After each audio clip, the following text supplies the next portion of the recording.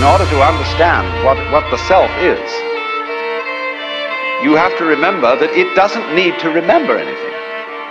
Just like you don't need to know how you work your thyroid gland. So then, when you die, you're not going to have to put up with everlasting non-existence, because that's not an experience.